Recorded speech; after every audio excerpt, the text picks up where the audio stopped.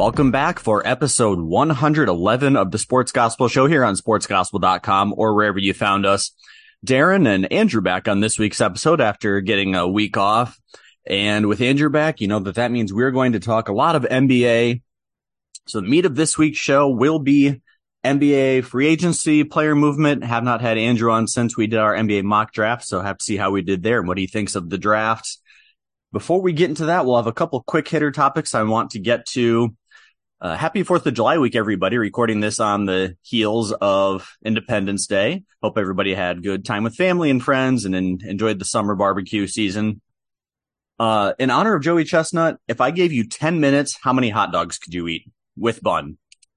With bun, 10 minutes, 5 or 6 maybe.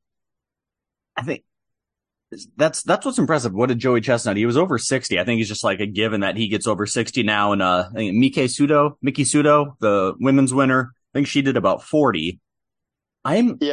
Without a bun, you gave me 10 minutes and I was just like trying to go for money. I think I could get 10 actual hot dogs. It's the buns that are going to slow me down. Yeah, the buns will slow me down too. And, you know, I like a hot dog at a baseball game, but I don't like eating hot dogs just for the sake of eating hot dogs. Correct. So I would not do very well in a hot dog eating competition. Now, pizza eating competition, Ooh. Completely different story. I'm there and I'm going to kick butt, but now, doesn't matter what the toppings are. Cause I feel like a straight cheese pizza, or if you're going to go get a taco pizza from Casey's, you're in a different situation. No, it has to be just like a pepperoni pizza. It's got to be something standard like pepperoni or just straight up cheese, or we're talking single topping only if it's an eating competition. Yeah. I like the pizza. I think ice cream is where I would clean up, but I like where you're at with the ice cream or with pizza. Yeah, I'm there on pizza, but not anything else really in terms of competition. Yeah. 10 minutes, hot dog with bun. I think if I really was trying to win money, I think I could get to 8 or 10 and then feel disgusting afterwards. But yeah, a hot dog is not a rush. I want to sit down. I want to put toppings on it. I want to enjoy it. I think I would do better with the 9 beers, 9 hot dogs, and 9 innings challenge than how many hot dogs I could eat in 10 minutes. I feel like I could do that before I could eat a bunch of hot dogs in 10 minutes. Anyways, carry on. Are you an anti-ketchup hot dog person? I am pro ketchup, pro mustard. I recently came around on relish. I'm still not big on sauerkraut, but I'm not one of these. I don't gatekeep hot dogs about the ketchup.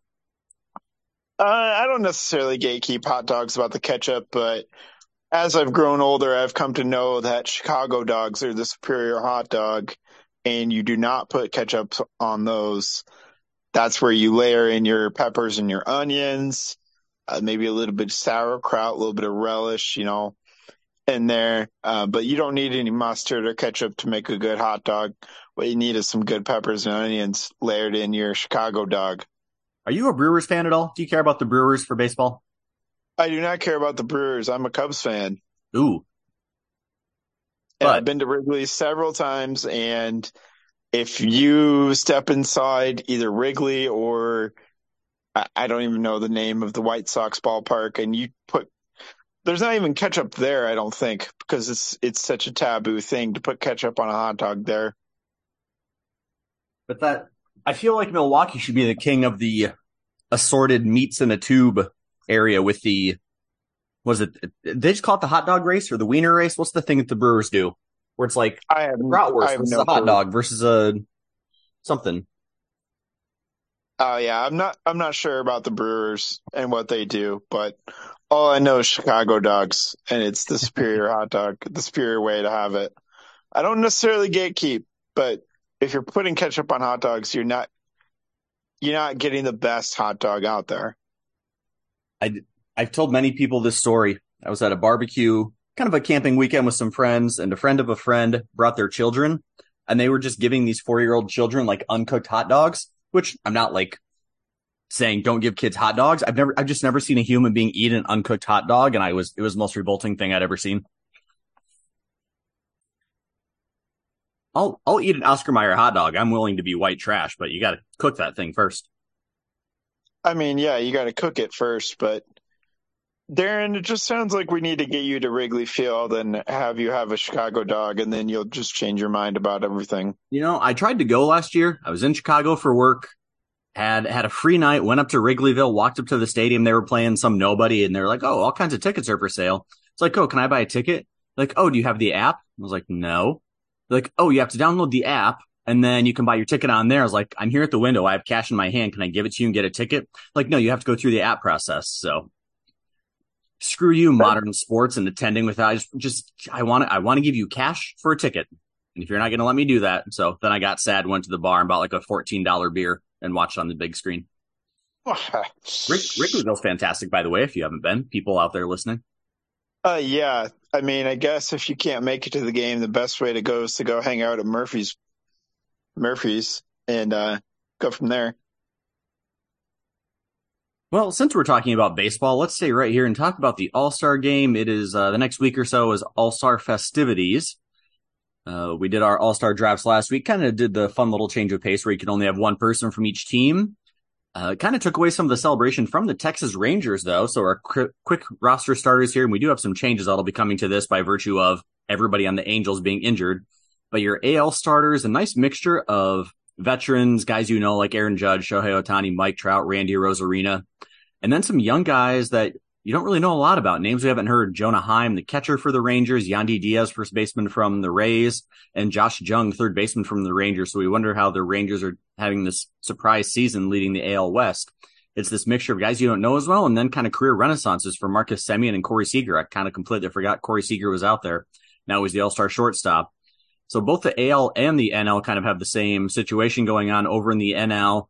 Freddie Freeman, Nolan Arenado, Ronald Acuna, Mookie Betts, JD Martinez, guys you know, and then some more of the guys who are just coming into their prime. Sean Murphy, Luis Ariz is the best hitter in baseball right now, and Corbin Carroll for the Diamondbacks.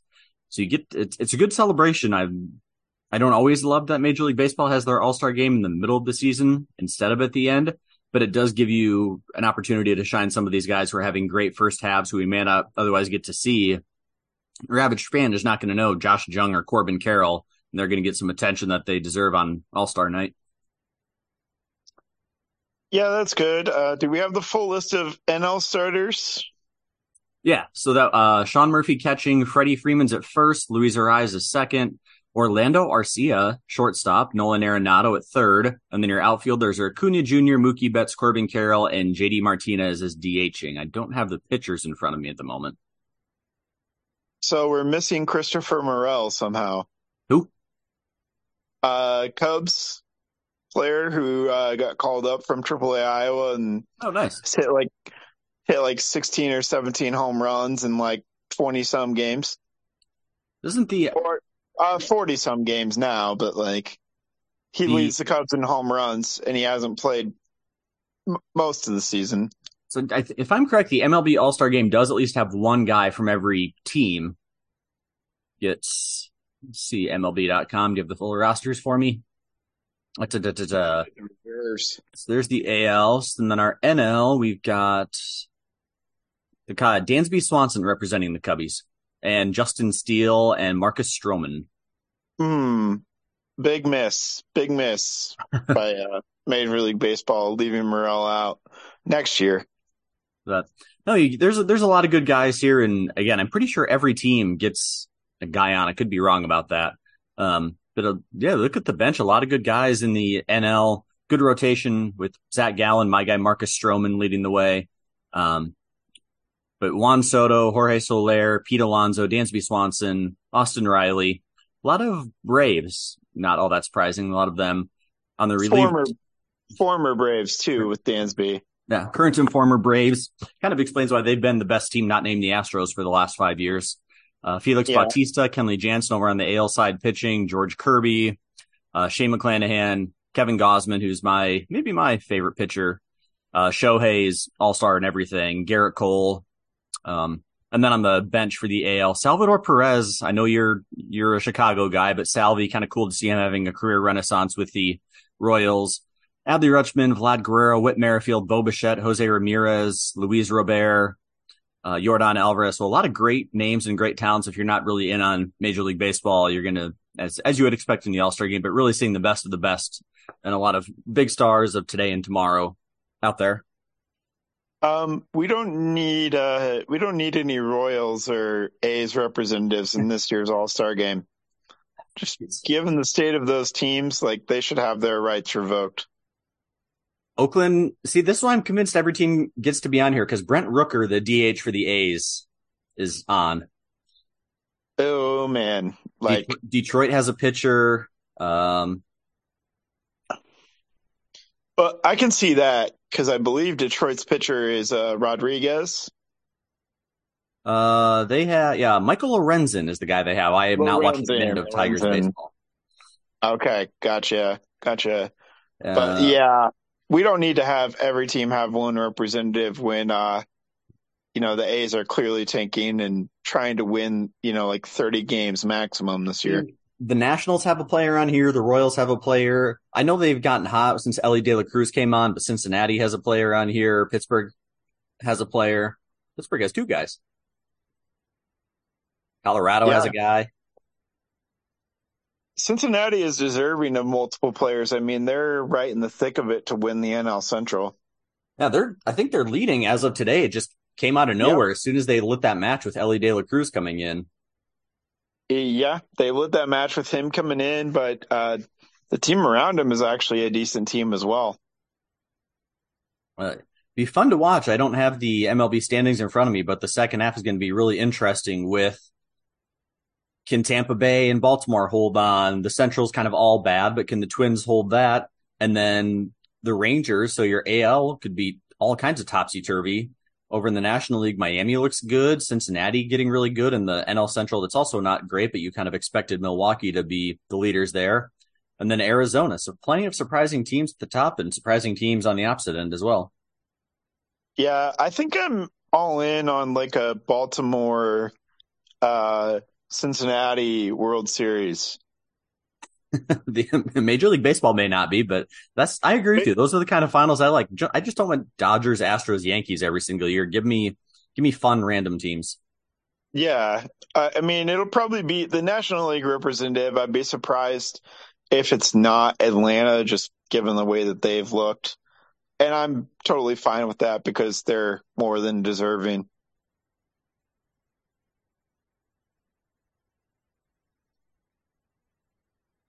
Now, the home run derby, talk about that here quick. I feel like they change this every year. I never quite know what's going on with it, but we appear to have a bracket this year. So we've got it's 8 guys. So Luis Robert, the 1 seed for the White Sox, versus 8 seed Adley Rutschman from the Tigers, Pete Alonso from the Mets versus Julio Rodriguez from the Mariners, which Rodriguez is their biggest star. He's the future, and it's great to see him on there just as the hometown guy. Mookie Betts at the 3 versus Vlad Jr. the 6. Adolis Garcia, I believe, from the Rangers at the 4, and Randy Rosarina from the Rays at the 5. So of those 8, if you're being a gambler, anybody you want to put money on? The hometown guy. Julio, yeah. The hometown guy, and if there's a way you can pick Adley to beat Robert, I'll take Adley to beat Robert. Oh, where's our bracket here? Because I believe Adley would face Robert in the first round. 1 versus 8. Yeah, they'd be the upside. And Rutschman's an Oregon guy, so he's playing 3 to 4 hours from home. Yeah. So yeah, give me Julio to win it all. I'm not sure where he is on the list of favorites. I think he might, be the 3rd favorite. Probably seems about right. Haven't looked, but seems about right. So give me Julio. Anything else on the Major League Baseball front? I'm going to go Pete Alonso just because he's Pete Alonso. It'd be fun to see Julio Rodriguez get it. And I'm always going to be a Vlad Jr. fan. But Pete Alonso feels like my guy for this year. Yeah, I don't know. And I feel like it's a little bit like the NBA dunk contest where we don't have all the right guys in here. We should have Shohei in here. We should have Acuna in here. You know, who else is up there in home runs right now? So I think Alonso and Luis Robert are the top two in the majors. I don't have the stats right in front of me, but I was going to go the other way. I No. kind of like this lineup of, other than Trout and Otani, there's not a lot of other bigger names. It's a whole other issue with baseball and their promotions. Number one is Otani with 31 and Matt Olson with 29, and then Alonso and Robert with 25. And we're missing guys like Schwarber or Soler or Acuna. If Judge was healthy, we would want Judge in there, Yeah. right? So If Judge and Stanton were both healthy and being good, I get that. and Trout's not healthy either. But we should give a nod to a guy like Matt Olson if we're not going to put Acuna in, right? Because he's got 29. So I don't know. I think Vlad Jr. is maybe a little out of place in this competition here. Rosarena too. Like I think those are maybe bigger names, but not really producing. So I Some of would be a fan of different guys, is what I'm saying. some of us love the Toronto Blue Jays now, so they can do whatever they want. Go Vlad. Vlad can play in the NBA dunk contest for all I care. Okay.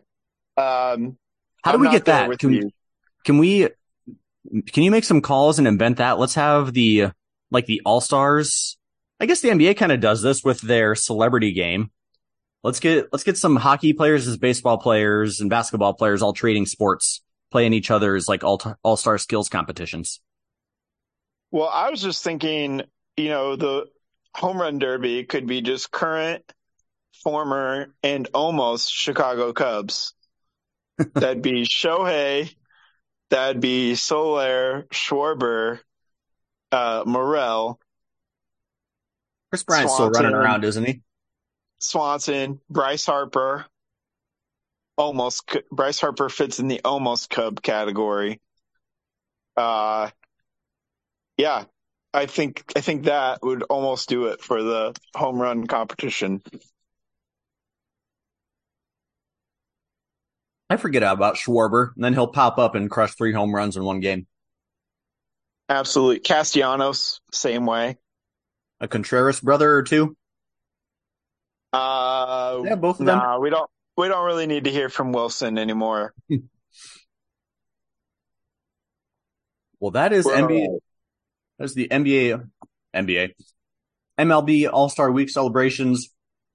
A couple other activities leading up this weekend, and then the big game, I believe on the night of July 11th. I'm going to pick the National League. I know it's in an AL park, but I'm just going to put my $1 bet on the NL. Yeah, I think so.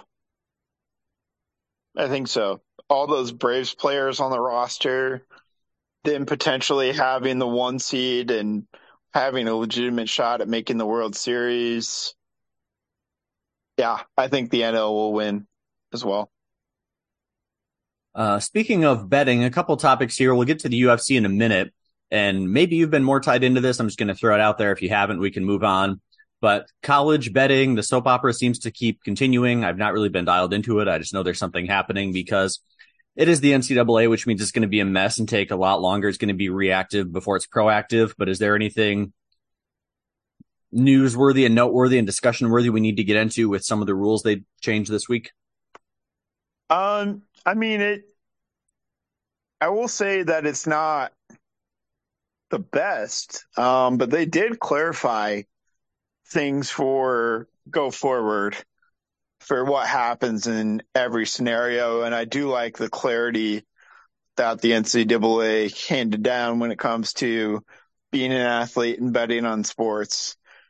Basically, if you're not betting on college sports at your own school, including your own sport, you're mostly fine. Like the most you could get in that scenario where like you're betting on NBA or Major League Baseball or UFC or something and you're a college athlete, you're not going to be in a whole world of trouble if you're betting on something like that, unless you're betting exorbitant amounts, which I guess you could. if you're making plenty of NIL money, you're then probably looking at like 30% of the season, which in football equates to like 4 games. In basketball, I'd have to do the math, but you're not missing, the real heart of your season at that point in time.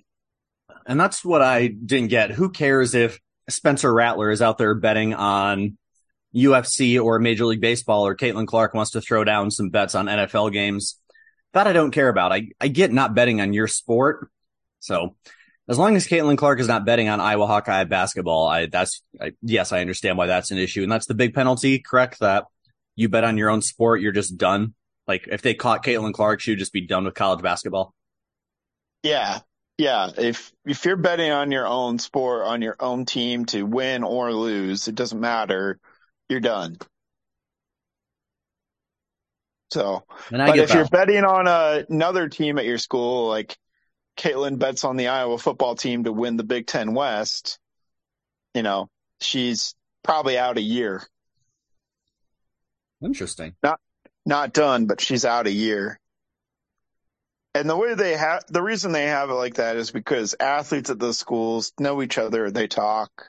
Right. You could have inside information that could give you an unfair advantage, that sort of thing. So I think they've given some clarity, but I'm with you. I don't really care if a college athlete wants to bet on NBA games or UFC fights or NFL games or whatever. If there's no way that they could possibly know something that would impact the outcome before the general public does, then I think it's fine. They're free to do what they want. They're adults. They've turned 18. They can smoke cigarettes. They can drink alcohol. Yeah. I heard sports. Somebody who is international who I was talking to about U.S. laws, and they said, if you can go fight and die for your country, why can't you do this, this, and this? Talking about gambling, smoking, drinking. I was like, that's a really good point. It's like, take 18-year-olds and put a military rifle in their hands, but they can't have a can of Busch Light. It's like, yeah, it's does not make any sense. I was like, you're absolutely correct. But so, yeah, I think let them do their own thing as long as they're not compromising their own sport and their own game. There we go. College athletes are just going to start ripping cigs on campus because they can, and they won't get in trouble for that. But or vaping. I guess kids are into vaping now. Ugh. Yeah, not a habit that I picked up by any means, but I guess you can do that and not get in trouble. But if you want to throw down $200 on a NBA game, you're done for at least 4 games. Well, let's give them something to bet on here with our betting knowledge. Yeah, UFC 290 coming up this weekend. UFC always does fantastic cards around the 4th of July, and they've got a huge one here. UFC 290, the headline bout is the featherweight title unification, Alexander Volkanovski versus Yair Rodriguez, the interim champion. On UFC's website, they don't have odds for this one yet, but I have to assume Volkanovski is going to be the champion or the betting favorite here. I don't know how in-depth we want to get on these, but I'll just go Volkanovski to unify the titles and become the undisputed king of the featherweights. Yeah, I'm looking at ESPN. Volkanovski is minus 370. I think that's a DraftKings tie-in. So give me Volkanovski in this one. So Alexander the Great, as we call him, the Australian, was rolling through everybody, got the belt, and then held on to it. Finally kind of cemented his legacy over Max Holloway with back-to-back wins. Got taken down by Islam Makhachev, so it's kind of a fight back to the top for Volkanovski, but I'll go with you there and take him. The next one, the flyweight title, Brandon Moreno, after a bit of an odyssey here. So 125 is the smallest UFC weight class. Brandon Moreno finally has clinched that one. Long saga with Davison Figueiredo. I don't have time to get into that right now, but he's taking on Alexandre Pantoja. Apologies for the Brazilian name. I apologize if I mispronounced that. Moreno here on the UFC website, a minus 195, and I feel pretty safe in picking him in this one. Yeah. I don't know. I think I'm going to go the minor upset here and take Pantoja. I need to learn more about this Pantoja fellow. He's the number 2 ranked guy right now, but I don't know enough about his history. I don't, and I think the unknown will help him. Plus 175. Not a major upset in my eyes. Obviously would be taking the title belt, but give me Pantoja. And then we get to the fight that I am most excited about, that I am ready to win some money. Robert Whitaker, Bobby Knuckles, versus Dricus du Plessis, who I love the name. I'm sure I say it wrong every time.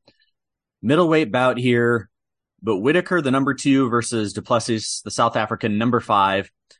Whitaker is a minus 410 favorite, plus 310 on du Plessis.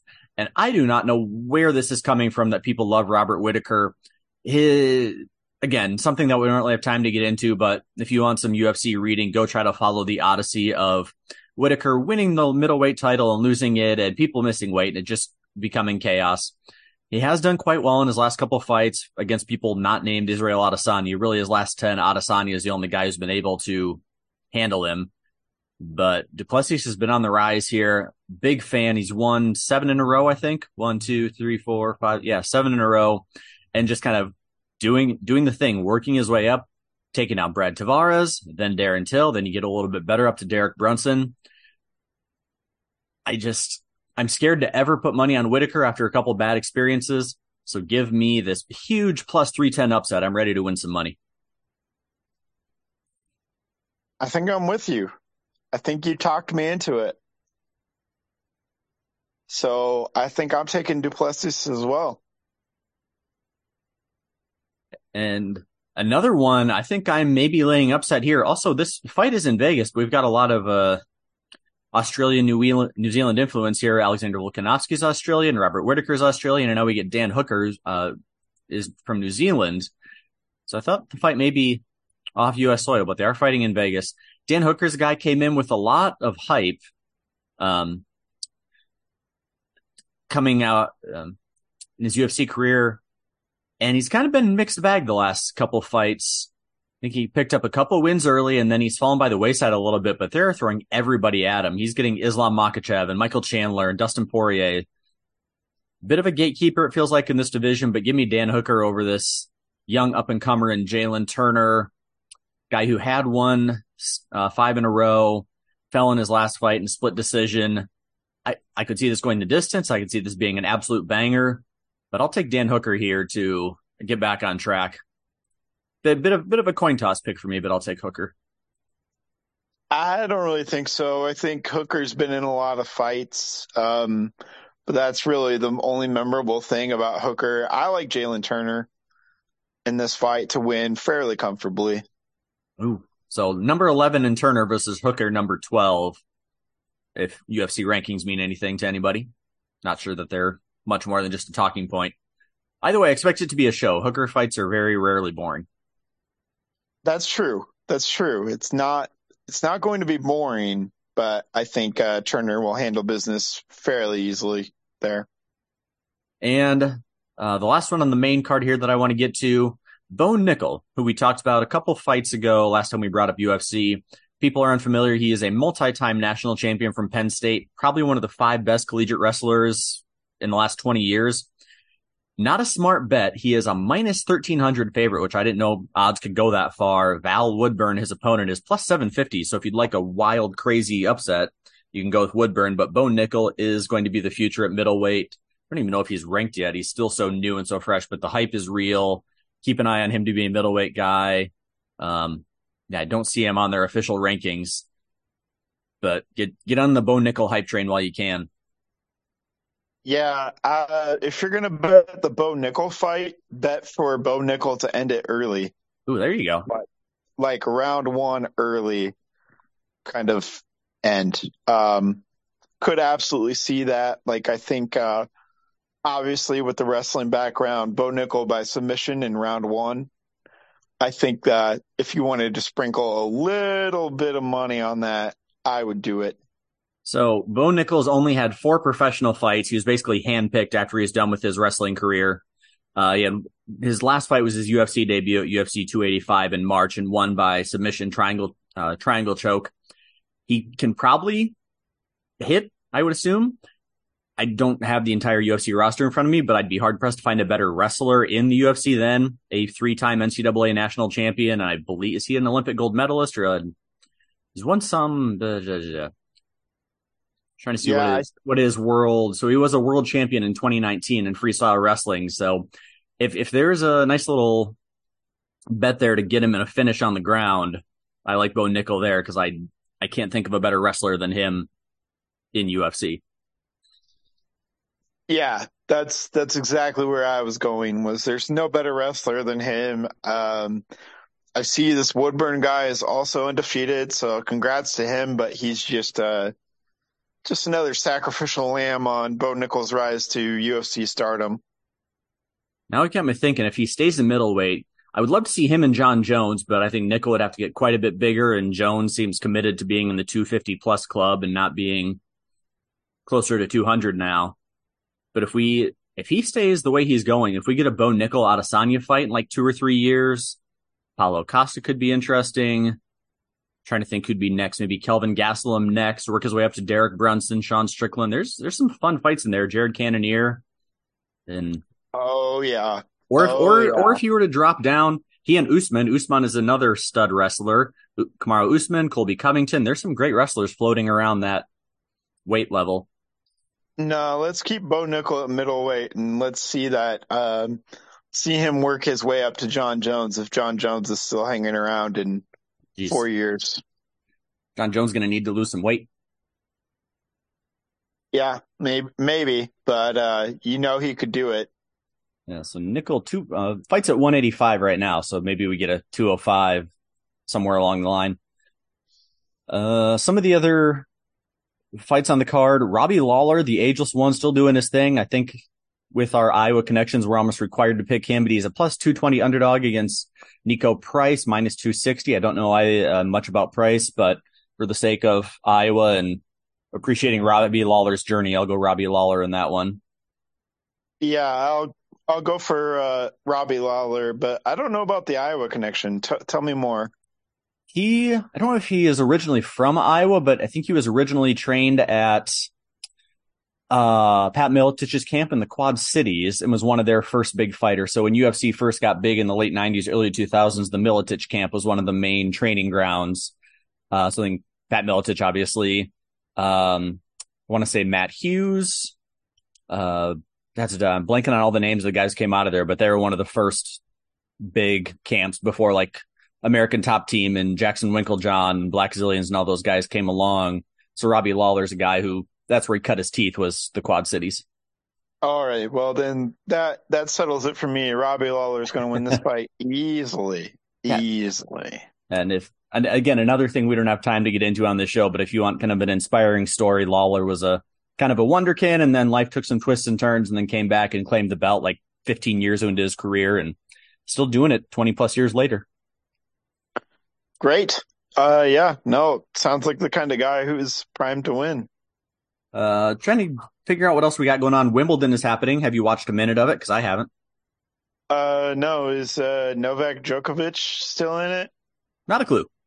Let's see if ESPN has a quick answer. I have no idea what's going on. I couldn't tell you. Wimbledon, see all. Yeah. Do not know who these people are. Okay. Someone's winning Wimbledon. It used to be way more into tennis. We don't know who. Andy Murray is playing, which is kind of, I think, all the people care about because England. Sure. Yeah. Yeah. Andy Murray. Yeah. Maybe he'll win. The number one player, I always say her name wrong, Iga Swiatek. She's still playing, doing her thing. Maybe. Yeah. Also, NHL free agency, not a huge free agent class this year. I just want to give a couple of quick minutes here. Ryan O'Reilly going to the Predators, hopefully to see them coming back. Played with the Leafs last year. He's maybe the top name out there. The New York Rangers are going to be the best team in 2016 as they have signed Jonathan Quick and Blake Wheeler. Cam Talbot still floating around, going to the Kings. I'm trying to see some of did Tyler Bertuzzi, I think, finally found a home. It was kind of Ryan O'Reilly, Tyler Bertuzzi, and blanking on the third one that were the main guys, and then Patrick Kane, kind of a older at the tail end of his career, but still a big name that we're going to see moving around. I had these guys all in front of me, and then a whole bunch more deals got signed and everything. Oh, Matt Duchene was the other big name. Matt Duchene going to the Stars. So watch out for the Stars. They've been a contender the last couple of years and getting better with Matt Duchene. I think those are your top three with Duchene, O'Reilly, and Bertuzzi all getting deals. So go hockey. That's right. That's what I say. Who was that kid the Blackhawks got again in the draft? I think it was Bedard. Bedard. Yeah. Okay, there we go. So basically, the Blackhawks are going to be a dynasty now, right? That's what they're hoping for. Okay, we'll see. And I saw pictures. So Connor Bedard's the kid's name from Canada, as you would expect, a great hockey player from Canada. But I saw a picture of him, and he just looks like such a little kid. I hate that star athletes now were born. He was born in 2005, which is upsetting. But yes, he is supposedly as good, if not better, of a prospect as Sidney Crosby and Alexander Ovechkin and Connor McDavid and all these guys. So Bedard is like the Wemby of professional hockey.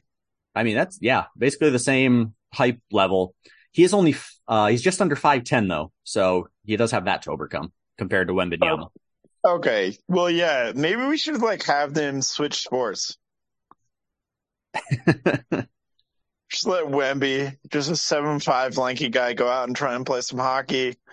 Bedard can go play some basketball at 5'10". It'll be great.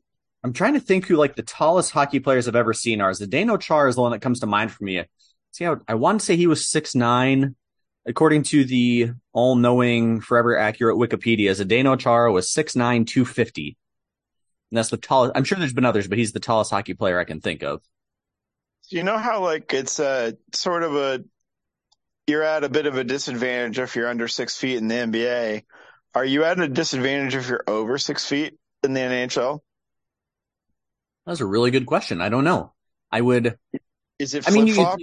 You think there'd be something like that where you'd want to be a little bit closer to the ground, put on somebody with Victor Wembanyama's long, lanky legs on skates. Right. I think you'd have to be built more like Zion. You could be big, but you have to be thick. There's a lot more hitting. I just need to see the comedy of someone like Wemby on skates. Skating with the Stars, which is, I think that's still a big deal in the UK. We only have one season of it here, but in Britain, they love it. Get Giannis and Wemby and Chet Holmgren. I want to see some NBA guys try to play a game of hockey. Chet Holmgren grew up in Minneapolis. He had to have played some hockey. Oh, yeah. Okay. All right. We've gotten off on a nice little side bunny rabbit trail. I don't even know. Well, we've done a good job really fleshing out some of these other things. Our whole meat and potatoes topic I wanted to get to. So we'll finally get there with the NBA. We've got free agency. We've got player movement. We've got draft. So any direction you want to take the NBA, I figure we will save the Mr. Lillard conversation for the end. But in terms of other deals, I have the key notable ones, but we can talk about anybody or any team. Let's revisit how we did, because I know you kept track of our mock draft and how we did. And, we couldn't predict all the trades that inevitably went down, but how did we do as far as selecting guys and spots? Were we successful this year, or? I know we got the 3 right. We got, I feel like the top 3 was pretty easy to nail though. After that was kind of where it got a little bit murky, and some teams did some things that I just didn't understand. Like Orlando. I didn't really like Orlando's draft. Let's see, do I have the right thing here? I'm trying to look at some of the guys I remember you taking. Got too many pages in front of me of wrong information. But let's see how much I can do from memory. So I think did we have the top 4 correct? So Wemby first, Brandon Miller to the Hornets, and Scoot to the Blazers. Those 3 were easy. I thought I had Amen Thompson going to the Rockets. I think Oscar Thompson to the Pistons at 5 was the first surprise pick. Yeah. So I think we had a lot of the right guys, just in different spaces. Anthony Black, I remember having at 6 or at 8. He went at 6. Bilal Coulibaly went way higher. You said that he was looking as a top 10 pick, and I think I got him at like 20 in ours. Yep. Um, we had Jarris Walker and Taylor Hendricks in our top 10. Cason Wallace, you were all over him. Jet Howard went a little higher than we thought. Derek Lively. So Derek Lively, Grady Dick were right in there. Jordan Hawkins is where we thought. Kobe Buffkin, I think you were high on. Yep. Keontae George is the one that you outright said, I took him at 9, and you're like, oh, the Jazz will get him at 16. And they did in a They roundabout way did. from Minnesota. Yep. Yep. So yeah, what's Orlando doing taking Jet Howard when they need a shooter and Grady Dick is right there? Um, Anthony Black, I like some of the things that he does, but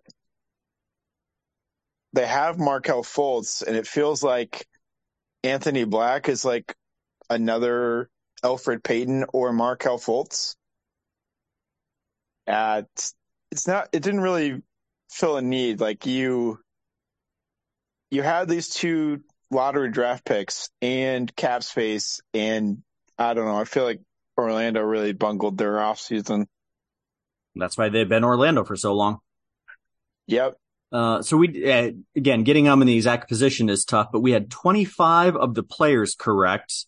So we missed on, or we did not have Brandon Podziemski. We talked about him, but we did not have him. He was our highest at 19. So we did not have him. We did not have Marcus Sasser, who I was really excited to see go. We did not have Ben Shepherd at 26. Julian Strother was another guy I thought would go in the second. We missed him at 29, and Kobe Brown at 30. In their place, I believe we had, and these were mostly my picks, we had James Najee go in the first. He went in the second. Leonard Miller, Colby Jones, Amari Bailey, and then Yep. Saidi Sissoko. So of the ones we missed, 4 of them were my guys and 1 was yours. So if that tells listeners what they need to know about which of us knows draft prospects more. Oh, gotcha. Yeah, I don't know if I know draft prospects more. I think I just have spent a lot of time with the mocks and listened to a lot of stuff. So I think that's all that really says. But So you're and liking. Go ahead.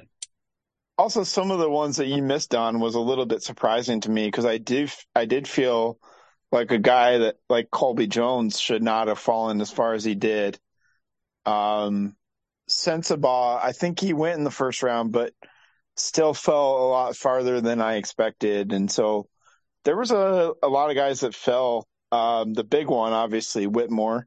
Whitmore falling was a surprise to literally everyone because I know that the Rockets were thinking about Whitmore at 4 and then ended up getting Whitmore at like 20 or 19. So that was kind of the big surprise to me was the guys that ended up falling that I didn't really expect. Yeah, the Whitmore thing was puzzling, and again, I didn't understand what the hype was for him coming out of college. It's a little bit concerning to see him fall like that. And maybe the Rockets give him a place where he can sit and learn from Ime Udoka, and they've got so many young guys he doesn't need to. He can just sit behind Jalen Green for a couple of years. No rush to get him going. Just learn and develop for a couple seasons. Yeah. Yeah. That's a good point. Yeah, looking at the draft here, talking about some of the ones we didn't love. Trying to track all these trades, where players actually end up makes it tough. Were you in on Grady Dick's suit? He was either the best or worst dressed, depending on who you talk to. It was unique. We'll just say that. I will say I'm a big fan. I was a big fan of Jordan Hawkins this whole process. Him going to New Orleans seems like a great fit. From what we hear personality-wise from both, he is a carbon copy of CJ McCollum from the intangible side of things. So that'll be great for them. And he's a fantastic shooter.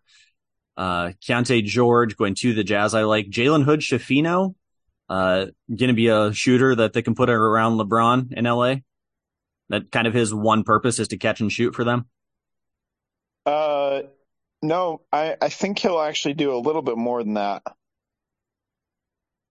Jaime In Jaquez LA. Jr. to Miami. Is that just the most Miami Heat pick?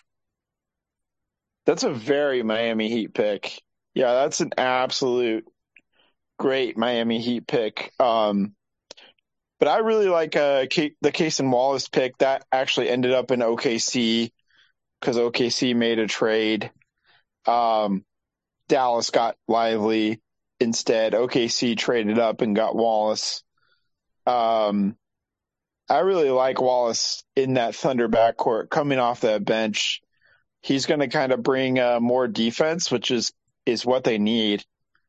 So they're going to have guys that can guard on the perimeter with Lou Dort and Cason Wallace now, and Jalen Williams, who was good, really good on both ends. So I like what OKC is building in their backcourt. It didn't seem like maybe they needed another guard with everybody that they have with SGA, Giddey, Jalen Williams, Lou Dort, but I feel like you can never have too many quality guards, and so OKC just added another one. I really like that Cason Wallace pick. And on the other end of that trade, it was the Mavericks and the Thunder trading. The Mavs get Derek Lively the second, the 7'1", 230-pound center from Duke. And props to whomever wrote this analysis. When whomever blows by Kyrie Irving is guarding, blows right by him, now you have a shot blocker. It's just, nice little dig at Kyrie's defense. But that's Derek Lively's whole thing, is just be really tall and turn shots away. So you have a great rim protector for whatever the Mavericks are trying to build. And Luka and Kyrie, not renowned for their defense. Not really at all. But also, like, Derek Lively is going to have a lot of expectations on his shoulders because the Mavs don't really have a center on their roster at this point in time outside of him. And like, he's going to step right in and immediately be the starting five in Dallas. And say what we will about Kyrie, but the Mavericks, you've got Luka and Tim Hardaway, who seem that they've kind of developed a kinship there in all the years they played together. They add Grant Williams and Seth Curry.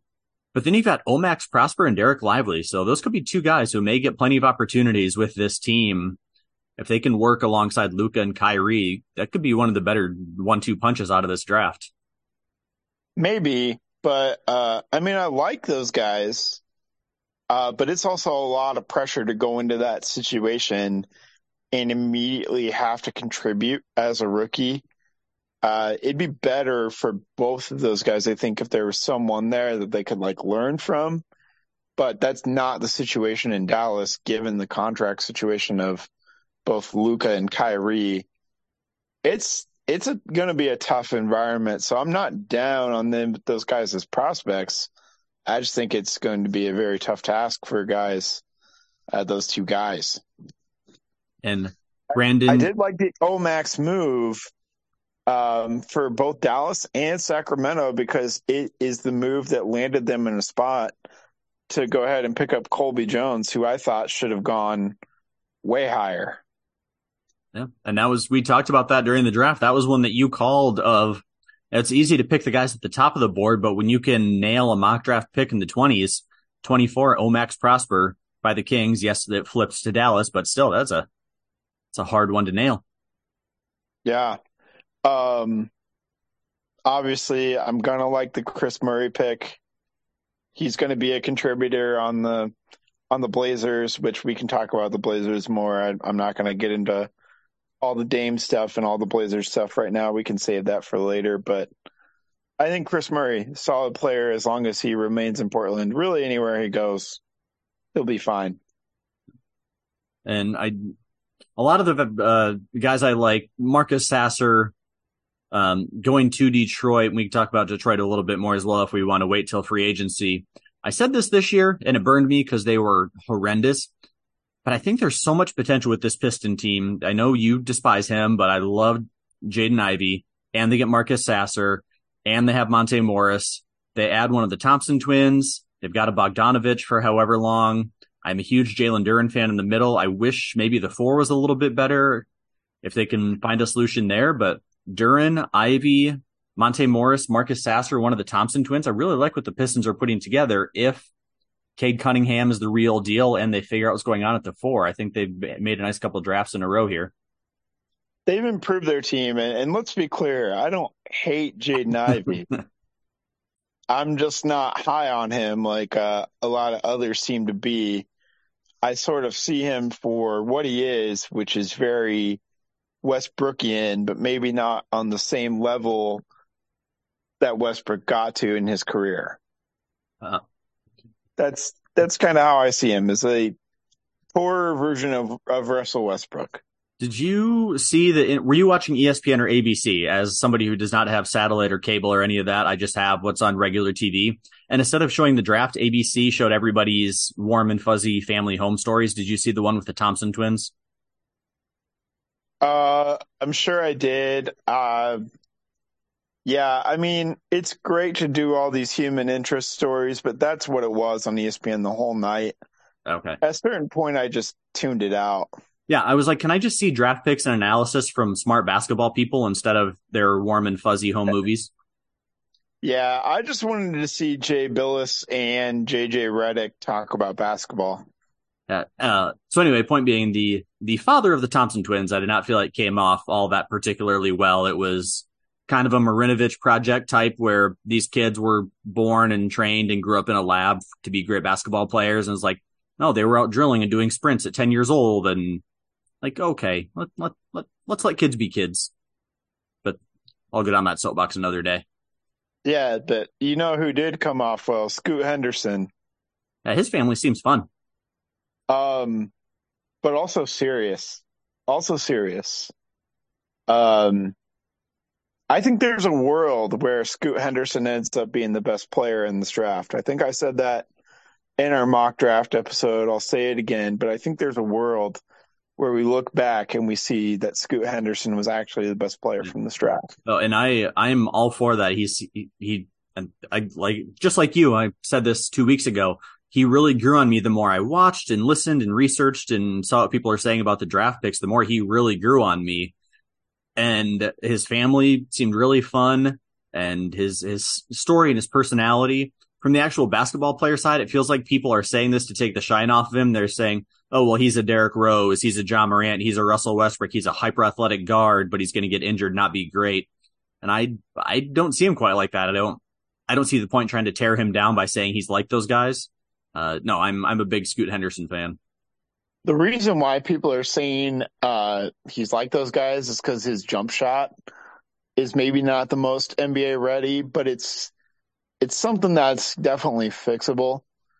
And so I think that's why people are saying that, because they just see the athleticism in his highlights and it reminds them of those guys. But I think he's not that any of those guys weren't willing to work on it, but I think he's going to be one of those guys that's just very serious about his job as an NBA basketball player. And so Scoot Henderson, I mean, if Dame's no longer around, Blazers are in very good hands with Scoot, I think. Looking a little bit further down to the second round guys, maybe a bit of a shocking pick here, but a guy that you called out, Jalen Pickett, who we were not a first rounder, but keep an eye on him. He went 32nd and he gets to go play for the defending champions. So good find for the Nuggets if Pickett turns out to be this fantastic combo guard. Yeah. Couldn't have picked a better landing spot for Jalen Pickett. I did not expect him to go that high, but yeah, he landed on the exact right team for him to find NBA success, because there will not be very much pressure on him to play immediately, and he will probably make the roster and play in some regular season games, but he won't be like a major contributor, at least not right away.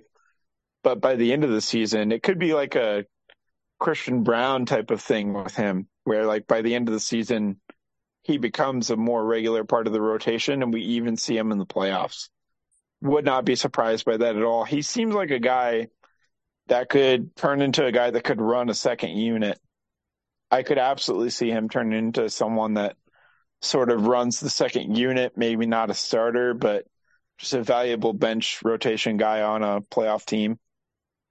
And looking down here, this is again where you see more of the guys who are great college careers, but maybe long shots for the NBA.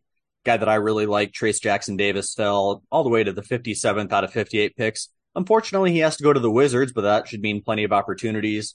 Isaiah Wong fell towards the bottom, ends up with the Pacers. Jalen Clark out of UCLA going to the Timberwolves. Jalen Wilson from Kansas goes to the Nets. Keontae Johnson goes to the Thunder. Amani Bates ends up with the Cavaliers. So a lot of good names here at the bottom. I don't know if there's anybody else in the second that stands out for you. The wonderfully named Mojave King. Another one, Gigi Jackson, Saidi Sissoko, Ryan Rupert. Yeah, there's some guys. I think another guy maybe that you didn't mention, Andre Jackson ending up in Milwaukee. Could see Andre Jackson making a little bit of a name for himself. It's kind of like the Jalen Pickett scenario that I just outlined, where he might have a chance to play because a contender like Milwaukee doesn't really have a lot of free agency money to spend, so they be more willing to give a young guy a chance. Trace Jackson Davis, I wasn't as high on him as you are. I don't think he'll really end up sticking. We'll kind of remember him as a great college player, but I don't really see TJD sticking long term. So, same with Bates. Cleveland drafted him and then immediately went out and got a bunch of small forwards in free agency. So I don't really see a path for anyone else. I see Pickett and Colby Jones and Andre Jackson as my three guys from the second round that I think will have long-term staying power. Also, is this any type of indictment for the G League that sure you had Scoot and the Thompson twins, but all these other guys who were maybe thought to be fantastic fell to the second, or is just like, hey, you got to the NBA, that's what matters? Or would these guys have been better off going to the NCAA and developing a little bit more as like Leonard Miller, Saidi Sissoko, who's the other one? Mojave King, all these guys who I wonder if they went to the G League expecting to be top 10 picks, or hey, it doesn't matter where you're picked, you made it to the NBA. Yeah, I'm not real sure. I think it's a little too early to make that sort of a claim. Especially when you had 3 of the top 5 picks be, overtime elite or, G League Ignite. So I think it's a little too early to make that kind of a claim about G League versus college. Well, we'll keep here on the NBA and looking at the veterans who signed deals, guys who have signed some of the top names, Kyrie. And this is what I feel like we haven't really had that much of an exciting offseason. Sure, we have the draft and there's the Damian Lillard drama that we'll get to. But looking at player movement, Kyrie stays with the Mavs. Chris Middleton stays with the Bucks. Draymond stays with the Warriors. Kyle Kuzma stays with the Wizards for some reason.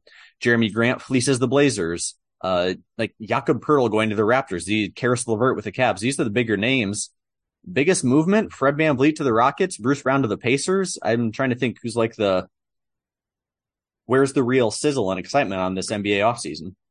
Nah, there wasn't a whole lot of excitement or sizzle, at least not to this point. I mean, there's still potentially maybe a Harden trade. There's maybe a Dame trade coming. But the Kyrie thing, I think Bill Simmons pointed this out, like, who was bidding that much on Kyrie that Dallas had to give him 3 years, 126? I don't think so. Like, I think Kyrie and his team, the people around him, his agent, whatever, right, put out all these rumors about him talking to Phoenix or the Lakers or pick your team other than Dallas, about him going there at free agency to kind of fleece Dallas into this deal. I didn't really like it, but like you have to, because you traded so much for him, like you have to bring him back. But maybe not sizzle, just a lot of deals that I just didn't understand this offseason. The Kyrie one being the big one, and the Jeremy Grant one being the second biggest one, as well. I did not like that number. I like Jeremy Grant, the player. I don't like Jeremy Grant, the contract.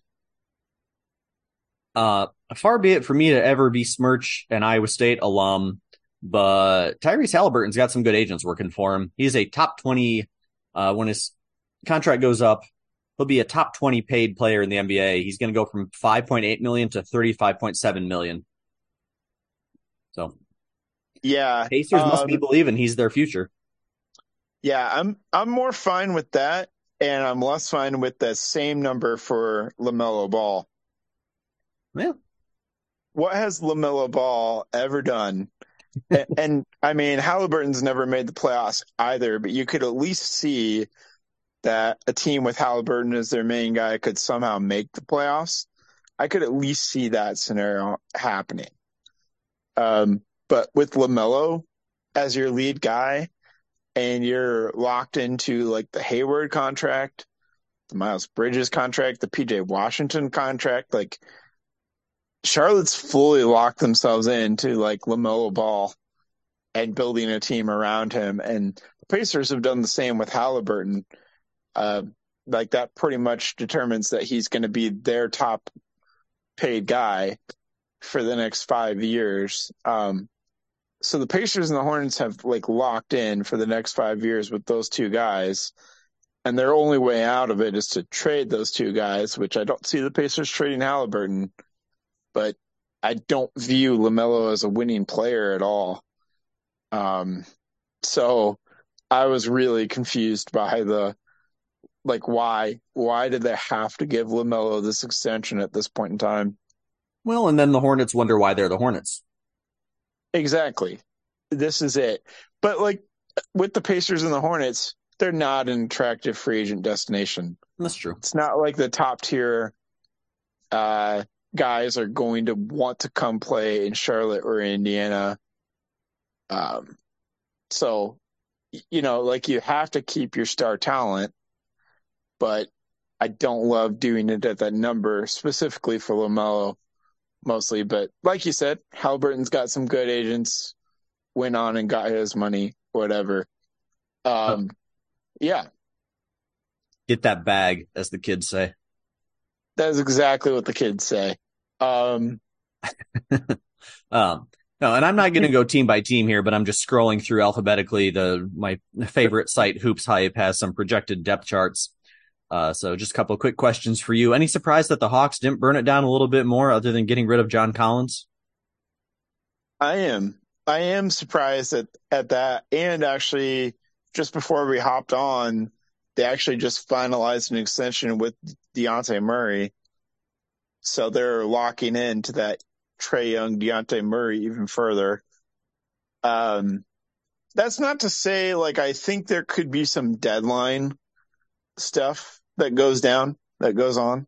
But like we said, I was a little bit shocked that there wasn't more of a blow it up with a couple teams that we talked about before free agency even started. We talked about multiple teams blowing it up, and then it didn't really materialize. The Nets seem to be set on Ben Simmons, Spencer Dinwiddie, and Mikal Bridges as a core, which is a strange collection of names to see together. They paid a lot for Cam Johnson. Some interesting young guys in Dariq Whitehead, Noah Clowney. It just feels like the Nets are pretty happy going for about that 8 or 9 seed. We can go ahead and write Ben Simmons off. It's the core for the Nets is actually Bridges, Johnson, and Dinwiddie, maybe to a lesser extent. Nick Claxton as well. But Bridges is a legitimate guy. I think we found that out. I don't think he can be your number one guy on a championship team, but could he be like a number two, or probably better served as a number 3 guy on a championship squad? But I think he could maybe play a number 2. Like he's got a lot of that Chris Middleton type of value, I think, from Mikal Bridges. And I see similar things for Cam Johnson. So I'm okay. I'm okay with what the Nets did with extending Cam Johnson and keeping Bridges and running that back. I think they'll have to add to it, but I'm okay with it. The Cavaliers mostly standing firm, adding a few guys. I routinely profess my love for this Cavaliers team. Darius Garland, Donovan Mitchell, Evan Mobley, Jared Allen is your big four. Isaac Okoro can still develop into something. And then their second tier, great role players in great spots. Ricky Rubio, add Max Strus and George Niang, and then lock in Karis LeVert. I'm I'm telling you, that Cavaliers team may be the one seed coming out of the East this year. You're way too high on this Cavaliers team now. I'll ride with it again. Almost worked out this year. It did not. Um, no, I don't understand spending all that money on, like, they traded for Strus and then immediately extended him for 4 years, like 63 mil, and 4 years, 63 mil for Karis LeVert. And again, I'm wondering what what teams were they competing with on the open market to pay those guys, or even George Niang, 3 years for 26. What team were they competing with to sign those guys at those amounts? I don't understand. And you still haven't fixed maybe some of the issues that kind of came up in the playoffs last year. Yeah, the future of that team is Mobley becoming a center and becoming their starting five man. Because what happened last year was teams just figured out that you don't have to guard Allen and Mobley outside of the lane, and you really don't have to guard Okoro outside of the lane either. So the only two guys running around most of the time that you have to guard are Mitchell and Garland. And now they have Strus and Niang who can shoot, and LeVert, whatever. But I don't think it's completely solves their issues. So yeah, I don't know. I'm not down on the Cavs, but I don't think they're going to be much different next year than where they were this past season. The Houston Rockets are one of the teams that I think are more of the head scratchers. So if the players live up to their hype, add Amen Thompson and Cam Whitmore to this team that is so young and so hyped, with Jalen Green and Jabari Smith, presumably the 1-2 punch, Sengun at center, Tari Eason, Jayshawn Tate. So a lot of young guys on this team that in 3 or 4 years we may be talking about them being great, but then they paid an arm and a leg to get Fred VanVleet. And if you would like to talk about Dylan Brooks being mixed in here for whatever reason, it just seems like a weird, like, yes, they paid him $40 million, so I get you'll go who's ever going to pay you $40 million. But if you're Fred VanVleet, do you want to go play your prime in a team that's going to be at the bottom of the West for 3 more years? Or are we predicting huge leaps forward for Jalen Green and or Jabari Smith this year? I'm not predicting huge leaps forward for those guys. But I do think that bringing in Udoka and bringing in VanVleet, I don't like the Dylan Brooks addition. And I don't understand that. That was another bad deal. Why are we paying this guy money? But whatever.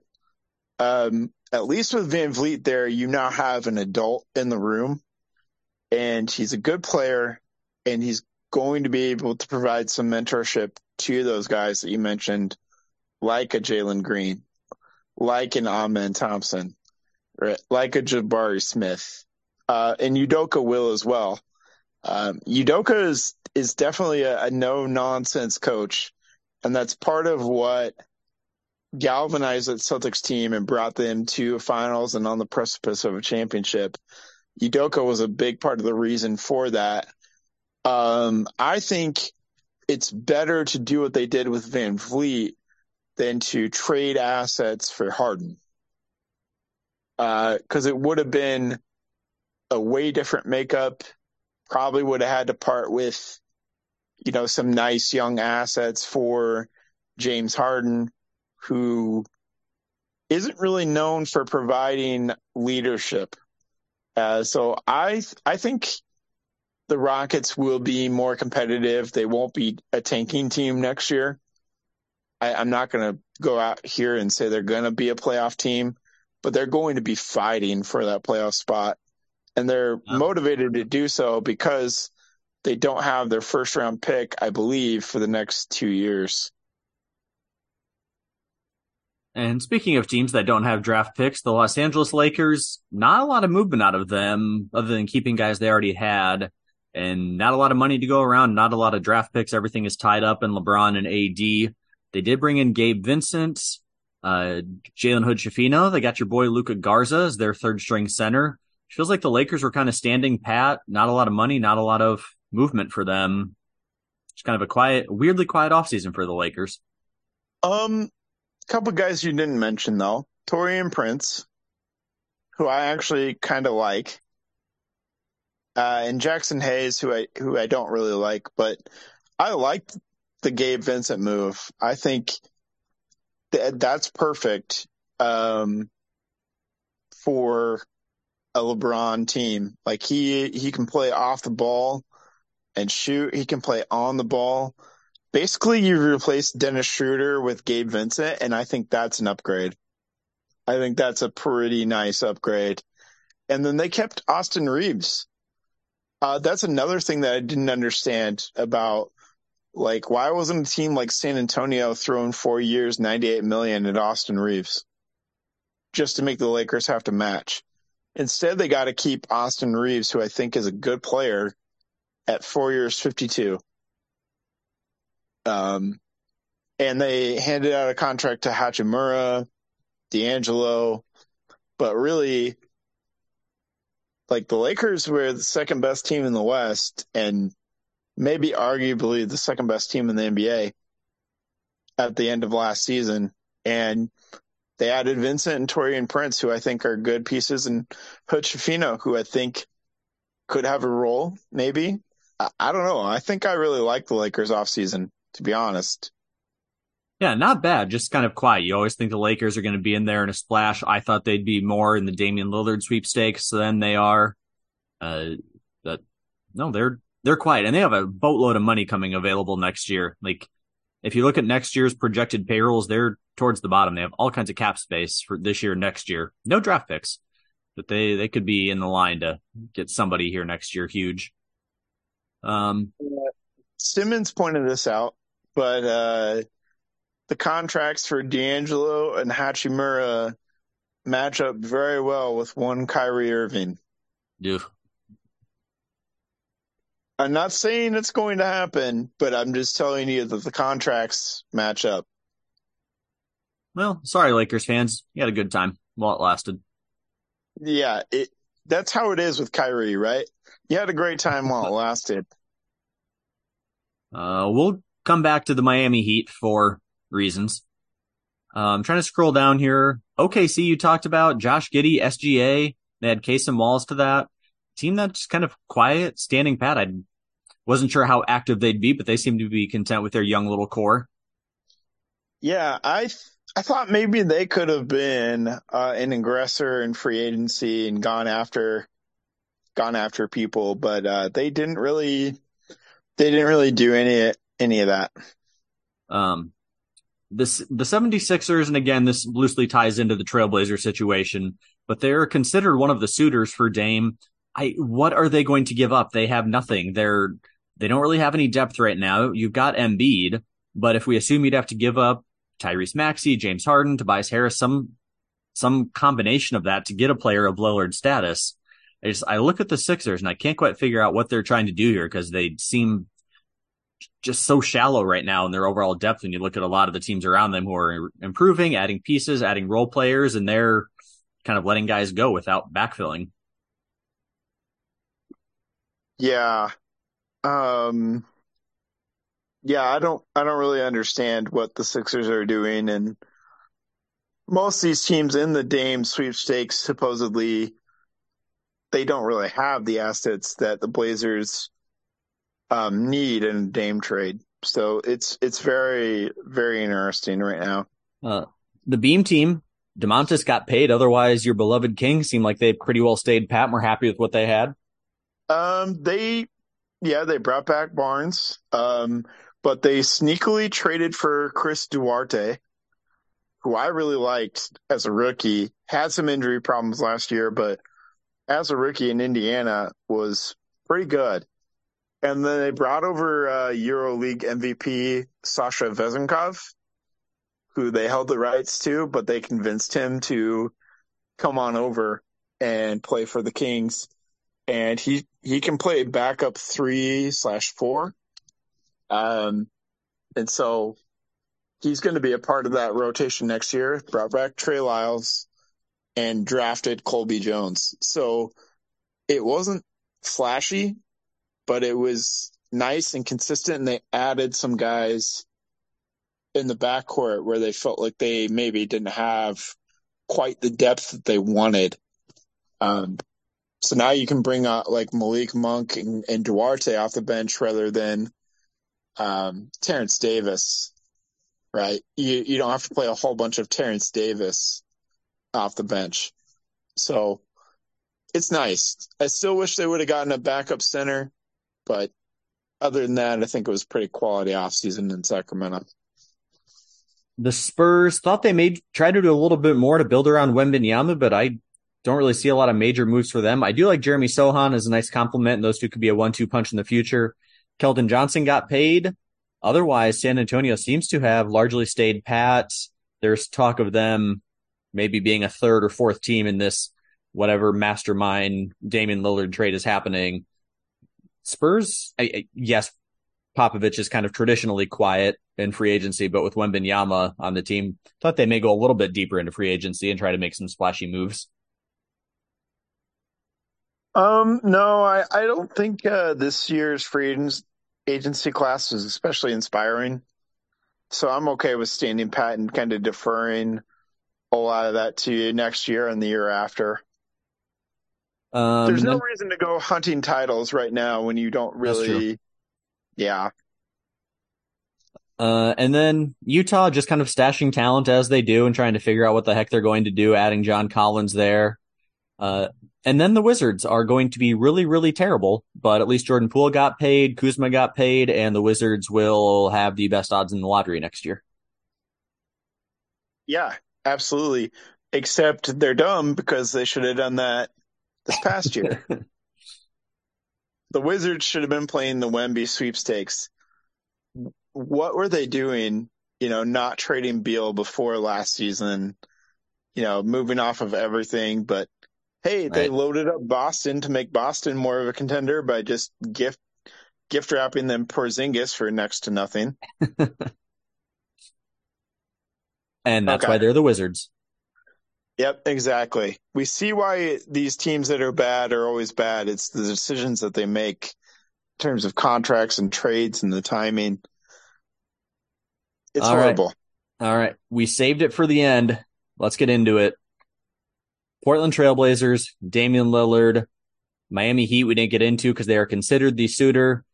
As somebody who resides in the Pacific Northwest, I have been inundated with this for years, and now the national media is now catching up to it. So for the rest of you in the other 49 states, what's the scuttlebutt on Damian Lillard?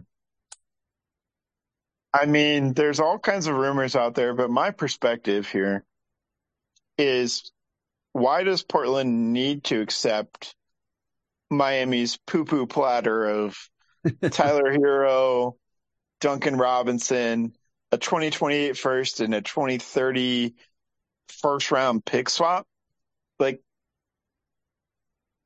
I get that they should have some respect for Dame if he really wants out, and trade him to somewhere. Like, they shouldn't just trade him to hey, Dame, you're headed to Utah, and we're taking back Markkanen, Kessler, and a bunch of first-round picks. Have fun. They shouldn't pull that or trade him to Brooklyn for Bridges, Johnson, and first-round picks, and again, just say have fun.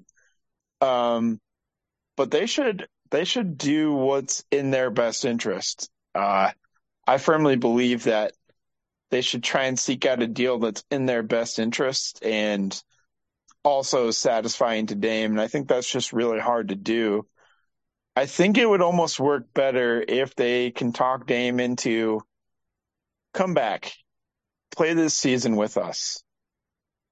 We'll look for trades for you after this season. Come back and see how it works out. The Scoot kid's pretty good.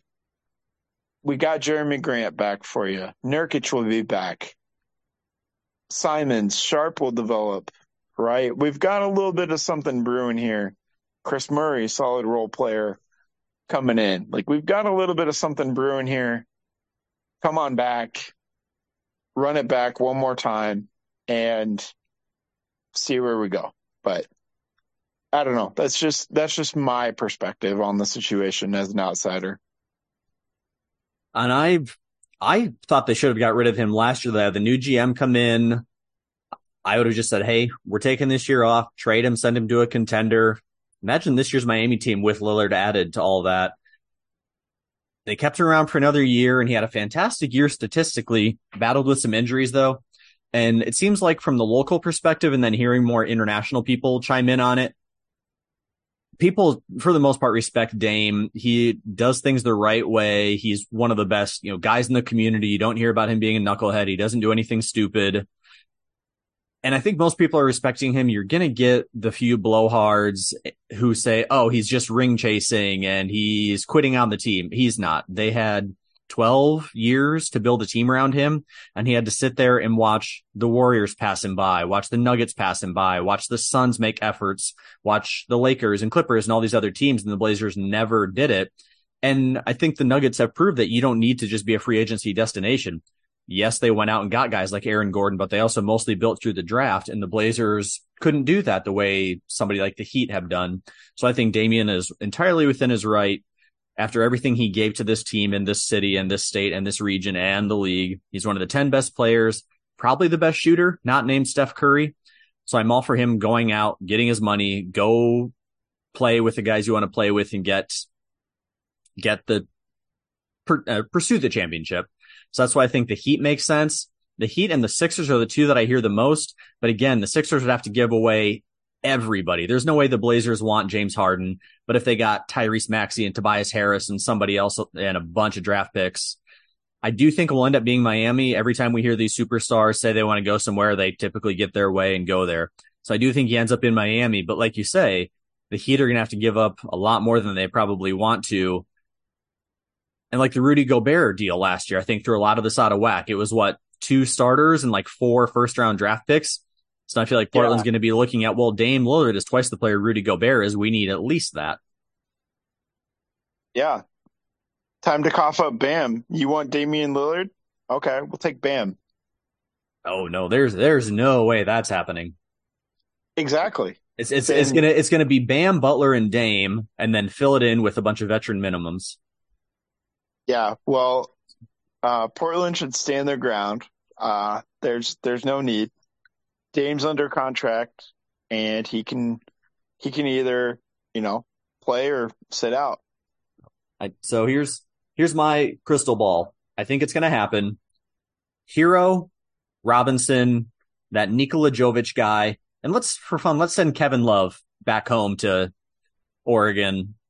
And at least 4 first-round picks, maybe some seconds and some pick swaps mixed in there. Miami is in their title window. Jimmy Butler doesn't have a lot of time left. Kyle Lowry's old. Bam's got some more time, but Butler and Lillard together, those guys are reaching the end of their championship window. So I think the Heat go all in. They're dragging out. They're finding the right deal. What I think is who's going to be the 3rd or 4th team that would get in on this. Because maybe Portland wants more than Miami has, especially a big. We know they want a star big. They are so loaded in the backcourt with these young guys. There's a team, you can tell me if this is crazy or not. There's not a lot of star bigs. Portland reportedly wants a star. I think it'll be a big. Get the Timberwolves to throw in Karl Anthony Towns to make this work. Portland gets Towns, Hero, Robinson, and draft picks. You give up Dame. You send Nurkic maybe to Minnesota to make it a little bit more even. Nasir Little maybe. Because I think the future for Portland is Shaedon Sharpe and Scoot Henderson.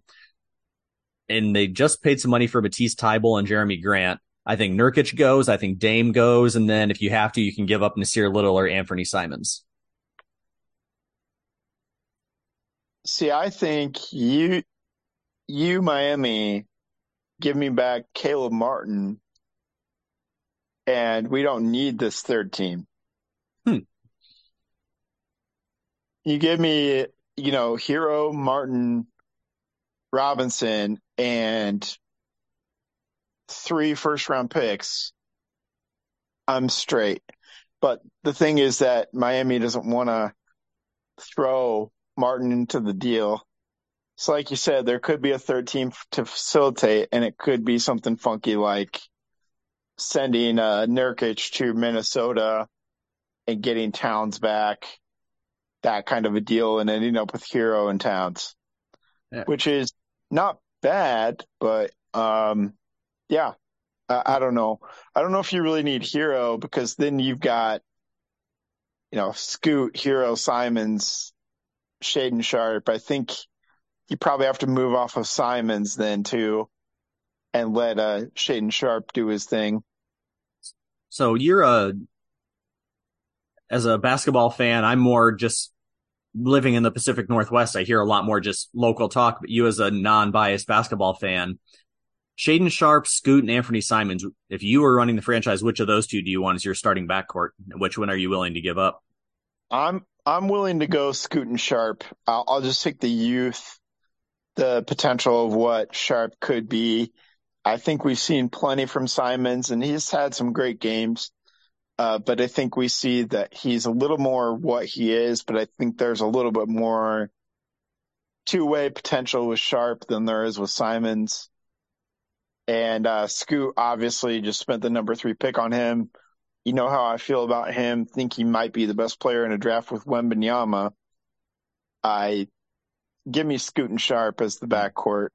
And then obviously if you're trading Lillard, you're getting Hero back. I think Scoot, Hero, Sharp backcourt is a pretty nice start. Yeah. And that's why I think Minnesota could work. Like if you were to give Minnesota Simons to run next to Anthony Edwards, I think that could work. Yeah, Mike Conley is the guy right there who's basically just a Rudy Gobert whisperer. Yeah, I think Simons could work well in Minnesota. Yeah, I think that'd be just fine. So if I gave you $10 today to go to the casino and bet Damian Lillard next year will be playing fill in the blank. I still think he's coming back to Portland. Interesting. I don't know how it happens, but I think I would go, he'll be playing for the Blazers. And I get that you'd be unloading contracts as well, but the money you would owe Dame. So Dame is going to be, he's the 7th highest salary right now. So he's a top 10 salary as of right now for the rest of his contract duration. And Miami is the 2nd highest cap or, second highest payroll right now. So you'd have to work out that money as well. Couple other random flyers. I've heard the Milwaukee Bucks, which I do think Portland would want him out of the West. So going to the East, whether it's the Nets, the Knicks, the Heat, but the Bucks, I've heard somebody try to argue, give up Drew Holiday, Jay Crowder, Bobby Portis, and some picks. Like, no. I would love to see Dame with the Bucks, but Drew Holiday and Bobby Portis and some picks are not bringing Damian Lillard. I think Bucks fans would also say no because they love Bobby Portis and Drew Holiday. I don't know. Yeah, that's also a light deal, but yeah, I get what you're saying. Again, the contenders don't have the assets to make a Lillard trade happen, which is part of the issue here. Yeah, and I don't think that the Blazers organization would do that to Dame. They're not going to say, hey, we get 5 guys and 3 first-round picks to send you to the Wizards. I don't think the Blazers franchise is going to do that to him. No, they're not. But they also are not going to. They're not going to just take a 50-cent on the dollar deal to send him to a contender either. Right, and they shouldn't. Then maybe Dame doesn't want to go here. I thought the Raptors would maybe be a little bit more involved in this, but that may not fit well with the build around young Scotty Barnes plan. Yeah, I don't like that Toronto plan that's going on. Well, I'm convinced Dame is going to end up in Miami somehow, some way. You got him staying in Portland for at least one more year. We'll keep an eye on that one. Go put our respective bets, the casino. Yes, absolutely. We've already gone nice and long on this week's show. Anything else we need to get to NBA free agency related or sports in general? No, I think that's pretty much it. Nice. Well, hang on. Yes. One last curveball for you. What about a Dame Lillard for Jaylen Brown trade? That was the one I thought like 2 months ago. If you had asked me that question, I was like, this is brilliant. Get Jaylen Brown is disgruntled. Send him out. Send Damian Lillard and Boston with he and Jason Tatum. They can play no defense together. But that one seems like Boston kind of got their stuff figured out, getting Porzingis and getting rid of the Williamses. So if Danny Ainge were still there, maybe I could see a wild hair being thrown in, and at the 11th hour we hear this strange Lillard Jaylen Brown trade done. No, two months ago I thought that was a brilliant idea until I was talked back from the ledge that they're not going to break up Tatum and Brown. I'd love to see it though. I mean, a lot of things get said, but do they happen?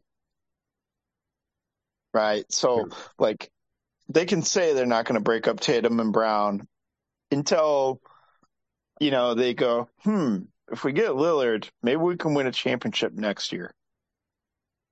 And maybe that's worth it. So, I don't know. It'll be interesting. It'll be a saga that I think unfolds for another couple weeks or so, at least. Yeah. And I do wonder what that would look like if you got rid of Jaylen Brown. If you go Porzingis, Tatum, and Lillard as your big three, Malcolm Brogdon and Derek White, is that your starting five? Horford. You got Horford.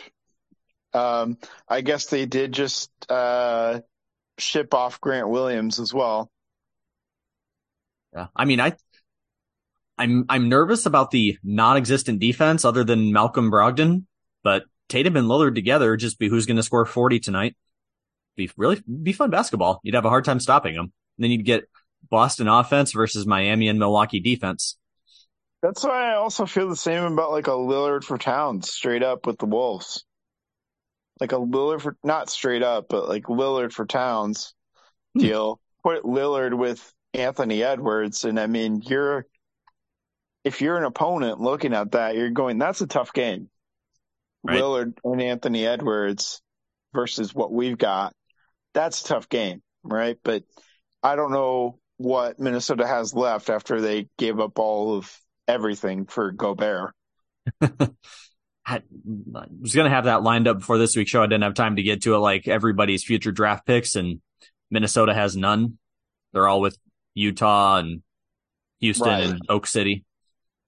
Right. So I don't know. It's like you said, maybe he does end up in Miami, but it probably has to be a 3-team deal because Miami on their own doesn't have enough to satisfy Portland.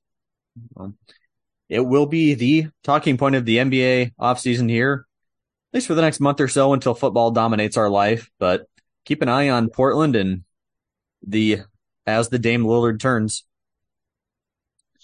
Yep, there we go. Well, that'll do it for this week's show. We thank you all for joining us and got to jam in a lot of topics here. Happy 4th of July week, everybody. We will be back next week, still mapping out the show. As we get into August, we're going to do a lot of football preview episodes, but July's still kind of wide open, so we can go any number of directions here for the next couple of weeks. We thank you all for joining us here on the Sports Gospel. We will see you next time.